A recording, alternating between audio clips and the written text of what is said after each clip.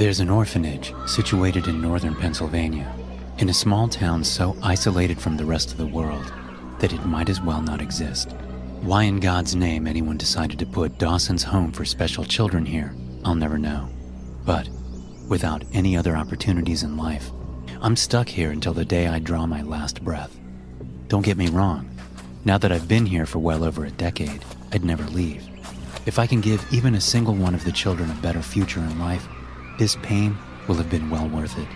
But the kids they send up here aren't exactly ordinary. They're the ones abandoned on our doorstep, left behind by their families without anyone to care for them.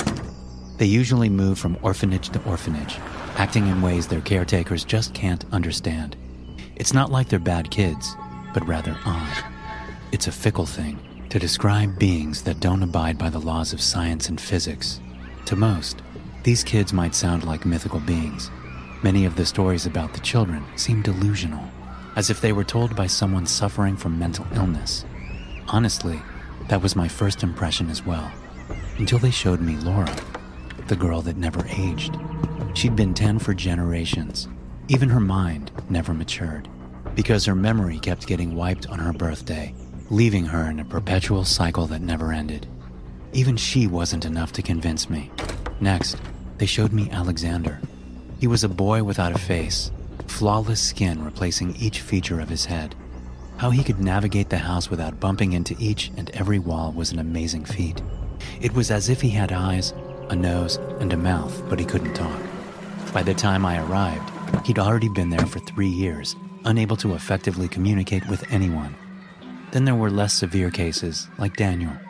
He looked and acted like a normal child, but whenever he fell ill, every single person in the orphanage got infected with the exact same ailment, even if it wasn't infectious. Then there was James, who just spoke a language no one had ever heard before. He was incapable of learning anything in English. Not a single one of them were evil, and they sure as hell weren't the monsters I'd been led to believe. They were just victims of various curses thrust upon them by an uncaring universe. I wanted so desperately to help them, to give them a chance at life, but for each year that passed, they kept dying, either from their own curse or that of others. Those that fell to an early death were quickly replaced by new, abandoned children. After my first year at Dawson's Home, I wanted to leave with every fiber of my being. I tried to help the children, but nothing I did worked. The motivation I once had was gone. The orphanage was driving me mad. I knew I needed to find a new life before I went crazy. But then I met little Sally. She was the most wonderful girl, a perfectly little child that just happened to wander onto our doorstep. I was the one to find her, standing outside the orphanage in dirty clothes after having wandered the streets for days. Without hesitation, I brought her inside, feeding her and giving her a fresh set of clothes. She was only 6, but she was so extraordinarily thankful, polite, and intelligent well beyond her years. As I put a bowl of hot stew in front of her, she just stared down at it, waiting for permission to start eating. My heart immediately broke once I noticed the hunger in her eyes, but she just sat idly by, waiting for me to tell her it was all right. Once I gave her the go-ahead, she basically inhaled the bowl, at which point I gave her a second serving. I tried to figure out her name, but she couldn't remember. All she knew was that her parents had called her Little Sally, but where they'd gone, she didn't understand. After she finished eating, she started to open up. She talked about her favorite animals, the tree she used to climb in her backyard, and the playground near her school. However, she never mentioned what happened to her before we found her. I did my best to decipher the clues, but at her young age, she didn't give me much to go on. It was starting to dawn on me that whoever she belonged to, they might not have wanted her. When I tried to ask about her parents again, she fell silent. She just refused to talk about them. But based on the bruises and malnourished form, we suspected abuse. Despite all that, she was the perfect child, and though we couldn't quite figure out what had happened to her, we were happy to have her by our side. On top of it all, I almost let myself believe she wasn't cursed with strange abilities. That was until the first night she spent at Dawson's. We always give the newcomers a separate room for the first night, to adjust them to the new settings. Sally was no exception, and we fully intended on integrating her into our large family once morning rolled around. She just needed time. As day gave way to night, I led her into her temporary room. The walls inside were filled with drawings from previous children, each creating their own piece of art. I explained to Sally that she'd be allowed to draw anything that came to her mind, a useful exercise for us both. This would give us an insight into her mind, and it would also help her relax. She seemed to like that idea, and with it, I left her alone for the night. That night, I felt a feeling of happiness for the first time in months. I felt like I'd finally have the chance to help someone, to bring them into the real world, a task beyond just keeping them alive. Despite my enthusiasm for our new family member, sleep would not grant me the rest I needed. My dreams quickly turned to nightmares, filled with worry and uncertain pictures of death. I knew the images I saw weren't real, yet I could not wake until the alarm finally jolted me back to reality. Exhausted, I went to check on Sally, to see how she'd fared during her first night. When I opened the door, I was greeted by a wall covered in paper. In the span of this single night, she'd produced just under 100 new drawings, and they weren't bad either. Most of them were scenic drawings of the woods, always taking place during the sunset. "Sally, did you do all of this?" I asked in shock. She nodded and gave me a gentle smile. "Yeah, I can't sleep." It was an odd answer, because she didn't look tired. She was as fresh as she'd been the night before. I sat down next to her as she went on to her next drawing of a princess riding a dragon over the treetops. "You like trees, huh?" I asked, not sure what to say. "Mm-hmm," she agreed enthusiastically. Then I turned my questions back at her odd lack of rest. "Was something wrong with the room? Why was that you couldn't sleep?" "No, I just can't sleep very much." "What do you mean?" "I don't know. When I sleep, I have really bad dreams. They are even badder than the dreams you had." I was taken aback by her last statement. "My dreams?" She put her coloring pencils down on the ground and looked up at me. Her eyes pierced me, and I could sense a hint of pity in them. "You were scared. I saw it." "How did you know I had bad dreams?" "I always see other people's dreams, but only the bad ones. Then when I sleep, I have them too." "Nightmares?" She nodded. That's the day we realized just how special Sally truly was. She was the girl that almost never slept, which meant it wasn't a coincidence that she ended up on our doorstep. She was an outcast, abandoned like all the other children. Though her curse was minute in comparison to many others, rather than help her deal with the curse, I wanted to teach her to embrace it, to be proud of who she was. That was a lesson I always tried to teach the others, to accept themselves, or at least the things they didn't choose to be born with. I gave the talk about her being special like the other children, which seemed to improve her mood. She was happy, as if she wasn't alone for the first time in her whole life. She hugged me, and together we went to introduce her to the other kids. In the end, Sally didn't need a bed to sleep on, as she could just stay awake. Still, we wanted to give her a place that belonged to her, among the other kids. They all embraced her with open arms, and went on to show her the different places in the building. She quickly became one of us. Every now and then, she'd come running to me when the other kids were having nightmares. They scared her, but she was always more concerned about them. She wanted me to help comfort them, to let them know they weren't alone in their bad dreams. It became a part of my daily routine, one I came to appreciate. Sally would let me know about other people's nightmares, and I'd come to the rescue. Things were going well, but as all things eventually must, the good times came to an end. About 1 year after Sally came to us, I found her unconscious on the ground. It was the first time I'd seen her so still, as if all her energy had left her tiny body, and it terrified me beyond words. She didn't seem wounded or anything, and she was definitely breathing, albeit a tad erratically. In a way, it looked as if she was dreaming, running away from something terrible. I picked her up in my arms and carried her to the nursing station as we awaited a doctor. The orphanage was too far out in the countryside for an ambulance to reach us, which meant we didn't have much in terms of help, apart from the single local doctor. Once I put her safely down in bed, she started moving around and mumbled something about Daniel needing help.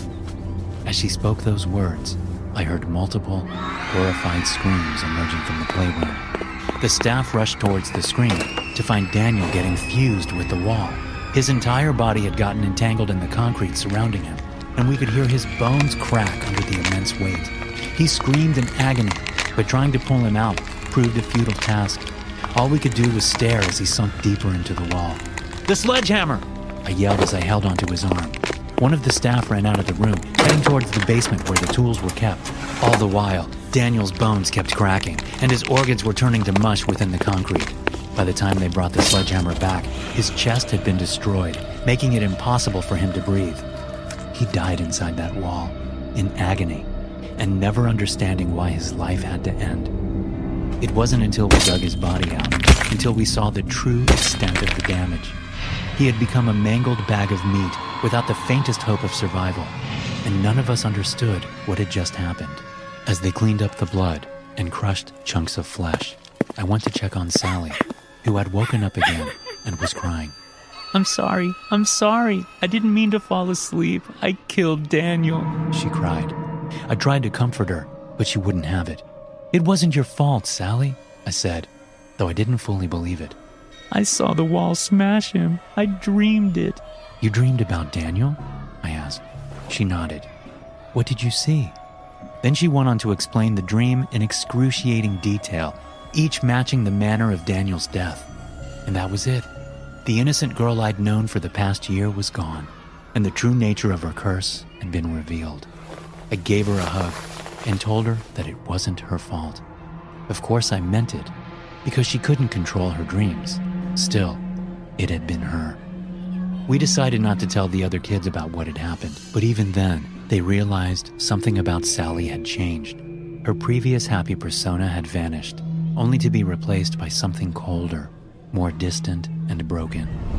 The next year was spent mostly trying to figure out how Sally's ability worked, a hard task since she only fell asleep once. During that time, I also tried to pry deeper into her past. It took a while, but with the little details she shared, I could create a picture of what had happened prior to her arrival at our home. She'd been sitting in the back seat of her parents' car as she suddenly drifted off. Then she simply dreamed that her parents never existed. And with that, she woke up alone on the side of the road in the middle of nowhere. "I don't want to fall asleep, but it happens anyway," Sally would say. It would take another year before she started hanging out with the other children. It was around the time of her 8th birthday, and she was playing hide-and-seek with Alexander. He was oddly good at the game, at least for a kid with no face. But on the 6th or so round, Sally never came to look for him. Once it became apparent that Alex would never be found, he decided to go look for Sally himself, only to find her fast asleep in the corner he'd left her. As we figured out what had happened, we started escorting the children into the bomb shelter in the basement, figuring we should get everyone as far away from Sally as possible. Then, as we shut the door, it simply vanished from existence, replaced by a concrete wall that wouldn't open. We were trapped with no way out in the dim basement. Then the lights went out as well, and we were plunged into darkness. There was a flashlight in one of the closets, but it hardly helped illuminate the room. It was simply too old, and the batteries were close to death. We were all standing around in horrified silence, and I was just praying that Sally would wake up before someone died. After a few minutes, the ground started feeling wet. I shined the light down at the ground, only to realize it had turned crimson red. The air reeked of metal, and I quickly figured out that we were all standing in a pool of blood that was rising rapidly. The screams the kids let out were heartbreaking, but they were muffled by the thick concrete walls around us, meaning no one on the outside could hear us. Within minutes, it swallowed us. We tried to swim, but moving around in such a thick liquid proved a complicated challenge. Once the blood hit the ceiling, we were all pulled under, unable to breathe. I held my breath for as long as I could, trying to find the children, but my eyes were blinded by the blood. I must have lasted 2 minutes before my body gave in, and just as I inhaled a lungful of blood, the entire basement reverted back to its native state, meaning that Sally had finally awoken from her slumber. The blood vanished in the blink of an eye, and the door reappeared. Once I'd regained my senses, I looked around at the kids and staff. Most were fine, coughing up chunks of partially coagulated blood, but James wasn't breathing. I rushed to his side, still struggling to catch my breath. Then I started CPR. The others cried as I pushed his chest in, desperately trying to fill my lungs with enough air for the young boy. I felt his ribs crack beneath my hands, but I had to keep going. Then, on the third set, he finally coughed up the blood and started breathing on his own. Sally was devastated, but despite the nightmare-inducing event, not a single person had died. That time, though, we couldn't keep Sally's curse a secret. The children put 2 and 2 together, and Sally once again became an outcast, even amongst her own friends. I decided then that the best way to help Sally would be to help her control her dreams. Working on induced lucid dreaming, reality checks that could help her snap back to reality, and for a few years, it actually worked. Each time Sally would fall asleep, she'd realize what was going on and wake herself up. But on the rare occasion that it wouldn't work, people had a tendency to get seriously wounded. On her 10th birthday, Sally dreamed that the building was on fire. Luckily, everyone got out in time, mostly suffering light burns and some smoke inhalation. Once she woke up, the building was fine, as if the fire never happened. Then a few months later, Sally fell asleep twice in the same day. The first incident took place in the morning during breakfast. She'd created a new entity that she referred to as Mr. Sin. To us, he appeared as a middle-aged man in a suit. He sat down with us in the dining hall and made casual conversation.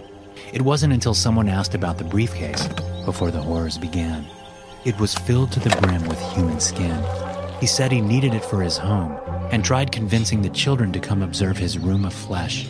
Once he realized we weren't letting that happen, he just got up and left. Sally woke up from that dream relatively quickly, but she'd fall asleep again that very afternoon. That time, we just caught a glimpse of Mr. Sin walking down the hallway, blood dripping from his briefcase filled with skin. But he'd come from the kitchen, where we found Mrs. Ingridson lying on the floor. The entirety of her skin was missing, stripped from the underlying flesh. She still writhed around in pain when we found her, but her body wouldn't last long. Before we could even try to get help, she died from shock. That was just the beginning of our living nightmare, because as Sally hit puberty, her slumber increased drastically in frequency. It went from being a once-a-year occurrence to 2, then 3. Before she even hit 14, her dreams had become a bi-monthly occurrence, ones that were wounding, even killing both the staff and children. She knew it herself, that her dreams would inevitably end up killing everyone she loved, and we couldn't deny that fact. But running away wouldn't stop the dreams, neither would locking her up. She tried using different drugs to keep herself awake, but her efforts were all ineffective. Nothing could keep her awake. Eventually, I was hit with the only possible solution available. The only thing that could end Sally's hail of nightmares was death itself. It wasn't like the thought hadn't struck me before, but I'd forced it so deep into the darkest corner of my mind that I'd never truly considered it. To save everyone else, we had to kill Sally. Since I was the closest to her, I was chosen to do the deed. Our doctor had aided me in choosing the most humane way of ending her life. He gave me an injection I could only assume held morphine, but he promised it would be a painless death. With that, I would lull her into an eternal slumber. I chose a Saturday to end her life. She'd asked me to take her out of town for the day, just the two of us, to her favorite hiking spot out in the countryside. It was a beautiful place, filled with endless fields bordered by vast forests. I'd brought a picnic basket full of her favorite treats, a final meal to end her existence among us. After we'd eaten, I told her what needed to be done. I didn't want it to be a surprise, and I needed her to know that it wasn't her fault. She didn't even seem surprised. In fact, she almost seemed relieved that no one else would suffer as a result of her curse. That's why she asked me to take her out to the fields, because she wanted one final moment of happiness, to just pretend that everything would be fine. She'd considered ending her own life on numerous occasions, but couldn't find the strength to do it. We sat there for hours and just talked, made plans for a future she'd never have, and joked about the good memories that still lingered from her past. "I'm sorry," she mumbled. "It wasn't your fault, Sally. Your dreams might leak into reality, but that wasn't your choice. Life is not a balanced scale between good and evil. It's a chaotic mess filled with random events. You just got the short end of the stick, but that doesn't make you any less of a person. I just wish I knew why. What was the meaning of all this pain?" "I don't know." With these words, Sally fell asleep on my shoulder. I pulled out the syringe, ready to strike before her nightmares could end me. Tears were welling up in my eyes, and my hands trembled as I pointed it at her neck. But, despite her slumber, the world around me didn't change. There were no horrors pouring out from her unconscious mind, nor any evil presence in the vicinity. That's when I realized that Sally hadn't just fallen asleep. She'd actually stopped breathing. I let her down on the ground easily and checked her pulse. She was dead. She'd taken her last breath before passing over to the other side, just like that. Whether she dreamed about her own demise, or if it was a random stroke that finally ended her, I'll never know. I gave her a funeral in the forest as she requested, dug her body deep underground so she could rest peacefully among the trees. I failed Sally, like I've failed so many of the children at the orphanage before. Thanks for listening. If you enjoy these stories, be sure to subscribe to the podcast and check out some more of my episodes here.